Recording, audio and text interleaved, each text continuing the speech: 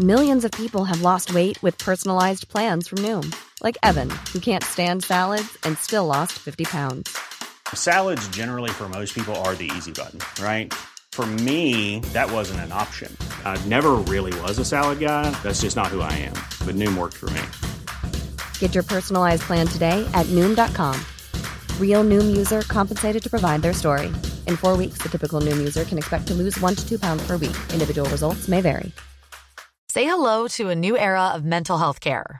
Cerebral is here to help you achieve your mental wellness goals with professional therapy and medication management support. 100% online. You'll experience the all-new Cerebral Way, an innovative approach to mental wellness designed around you. You'll get a personalized treatment plan from a therapist, prescriber, or both in a safe and judgment-free space.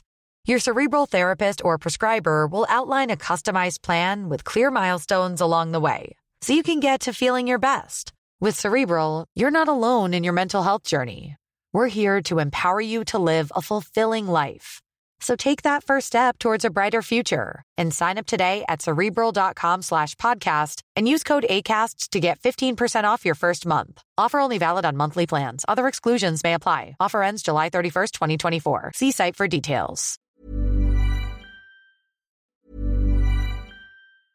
Ryan Reynolds here from Mint Mobile. With the price of just about everything going up during inflation, we thought we'd bring our prices down. So to help us, we brought in a reverse auctioneer, which is apparently a thing. Mint Mobile Unlimited Premium Wireless. How to get 30, 30, bit to get 30, bit to get 20, 20, 20, bit to get 20, 20, bit to get 15, 15, 15, 15, just $15 a month? Sold! Give it a try at mintmobile.com/switch. $45 up front for 3 months plus taxes and fees. Promo rate for new customers for limited time. Unlimited more than 40 gigabytes per month. Slows full terms at mintmobile.com. The biggest breaking news stories and outspoken opinion. The Breakfast Briefing with Julia Hartley-Brewer on Talk Radio. Good morning to you. It's Wednesday the 12th of April. You're watching Breakfast with me, Julia Hartley-Brewer, on Talk. Coming up, US President Joe Biden has arrived in Northern Ireland last night and will meet with Rishi Sunak this morning, promising to keep the peace in Northern Ireland. Meanwhile, as the junior doctor strike enters its second day, it's been revealed their militant leader, Dr. Robert Lawrenson, has gone on holiday for the week, and 1,106 migrants have crossed the channel in small boats in the past week alone. That's more than double in the same week last year and a record so far this year. The time right now is 6:33. This is Talk Breakfast. Oh, good morning to you. Thank you very much indeed for your company. Very much appreciate you joining me. Always do. Very much appreciate also my guest joining me this morning in the studio. That's Tom Slater, who is the editor of Spiked Online. Good morning to you. Good morning, Julia. Well, it's an awful lot to talk about today. Of course, peace in Northern Ireland being guaranteed by President Joe Biden. I've got to be honest with you, ever since we were told we'd be at the back of the queue if we voted for Brexit, when Obama put his nose into our internal affairs when it came to the Brexit referendum in 2006, I'm not that keen on American presidents dictating things. We know perfectly well that the Windsor framework that was agreed by Rishi Sunak, which I said at the time, on paper, what he announced sounded good. Would the small print add up? No, what a surprise, the small print didn't add up. That deadline for that was entirely dictated by President Joe Biden's arrival for the 25th anniversary of the Good Friday Agreement, which of course was on Monday. He's arrived now. He's now pledging that his top priority is keeping peace in Northern Ireland. Do we need the American president to do that? No, we don't. I mean, I think if anything, when it comes to the question of Northern Ireland, American presidents, certainly the Democrats, have been always a hindrance and something we were getting in the way. They would often take Brussels' side, they would take Dublin's side, they would take a very one-eyed view of what was a very delicate balance in those negotiations. And now you've got Joe Biden coming up and singing the praises of the Windsor framework, despite the fact it wasn't that long ago that he was formally reprimanding British diplomats over daring to touch the Northern Ireland Protocol at all. So he doesn't know what he's talking about when it comes to this. Who the hell are you? I know you're the leader of the free world. Can you bother yourself with some of the tyrants around the world and not get involved with what is going on in Northern Ireland? Well, I mean, he's going to be meeting with various people, party leaders and the like, and of course greeted by the Sinn Féin leader with big hugs yesterday on the tarmac, and Rishi Sunak was there to meet him as well. We've got bilateral talks between Joe Biden and Rishi Sunak today. Now, obviously, at least he's probably remembered Rishi Sunak's name. What did he call him? Rashid Sunak. I'll never forget that. Sorry, shouldn't laugh. Terrible. It shouldn't be funny, but can you imagine that moment that you've just become Prime Minister and the American president gets your name wrong? It's just, no. But anyway, there's not going to be a formal sort of group meeting with leaders. And I think people like Tony Blair go, don't do that. That's going to be end in tears. But Joe Biden's going to deliver an address at Ulster University at their Belfast campus.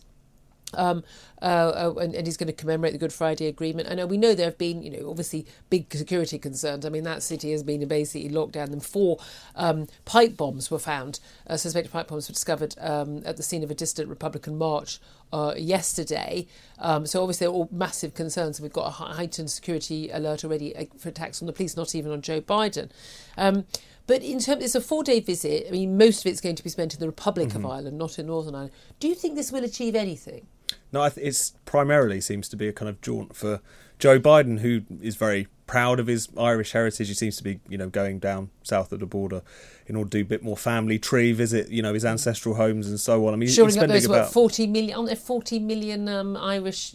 I mean, everyone thinks they're Irish in America, don't they? Basically, really, if you can't tan, like Tom Sater and myself, then basically you've probably got Irish blood. That's how it works. Yeah, we're he's going to enjoy himself. He's going to go down south. He'll go to the Guinness factory. He'll have a nice time. That primarily seems to be the point of the visit, I dare say. I mean, he's spending just less than 24 hours in Northern Ireland itself. And whilst he wants to present himself as, again, the guarantor of peace, you would have thought that he personally wrote the Good Friday Agreement the way in which he's speaking at the moment. Yes, this, to the extent which this is anything other than a pretty kind of personal junkets at this point. It's not entirely clear. And obviously there must be some business deals available because his son Hunter Biden has arrived as well. Yeah. I mean, I'm assuming Hunter is going to get some super duper multi-million-pound contract for some amazing knowledge that he has of the Irish economy, in the same way that he has for other countries around the world, China, Ukraine. He's been there 24 hours. I'm sure he's already got his head around the local services and so on. Yeah. But yes, striking to see him there. Yeah, well, you see, nowhere to go. We need your laptop. There we are. Let's talk about the junior doctors' strike, stuff that's actually affecting people's daily lives. People are pretty much up in arms over the leader of the Junior Doctors Union. He's an extraordinary young man, Rob Lawrenson. He's 28 years old. But he looks. You remember Doogie Howser? MD. Do you remember that American TV series of a sort of 12-year-old kid or whatever it was? He looked like he was 12. He was a young doctor. This guy, I mean, he does look about 12 years old. He's the co-chair of the British Medical Association's Junior Doctors Committee. Not appearing on picket lines, not appearing in interviews. Usually, he's very obviously highly intelligent, articulate young man. But he's not appearing in any of the interviews. Why? Oh, because he's gone on holiday all week. Apparently, he's gone to a friend's wedding. This, of course, perhaps, interesting timing. Of course, he doesn't have his pay docked at all because he's on holiday rather than on strike. It's not a good look. I can remember Bob Crow when we used to have tube strikes in London, and he was head of the RMT, and he'd be off on the beach in Brazil. I once invited him on a radio show and served him cocktails. Brazilian music in the background, just to sort of make the point, while other people were suffering and couldn't get around anywhere. This is, by the way, when people actually left their homes to go to work, and he was on a beach. It's not a good look, is it? It's not a good look, and I'm not convinced that Dr. Lawrenson is as good as batting back in a kind of amusing fashion some of those criticisms as Bob Crow would. Talk about what am I supposed to do, sit under a tree and read Marx all day or whatever. Yeah. He would have a way of coming back from this, whereas in terms of this, it does just look like it's another misstep from the BMA in terms of their handling this strike. And regardless of where you stand on the strike action itself, I think things like this, where you're not there again on the picket line on the day in which you need to be in order to make the case, because you are in a battle for public opinion. That is so well, central they're to still winning public opinion. I mean, they've got less support than nurses and ambulance workers, who obviously were lower paid than them. I have to say, not much difference though. But 54% of people say they back doctors on strike. 26% say they don't. What I find is interesting is it's all very well.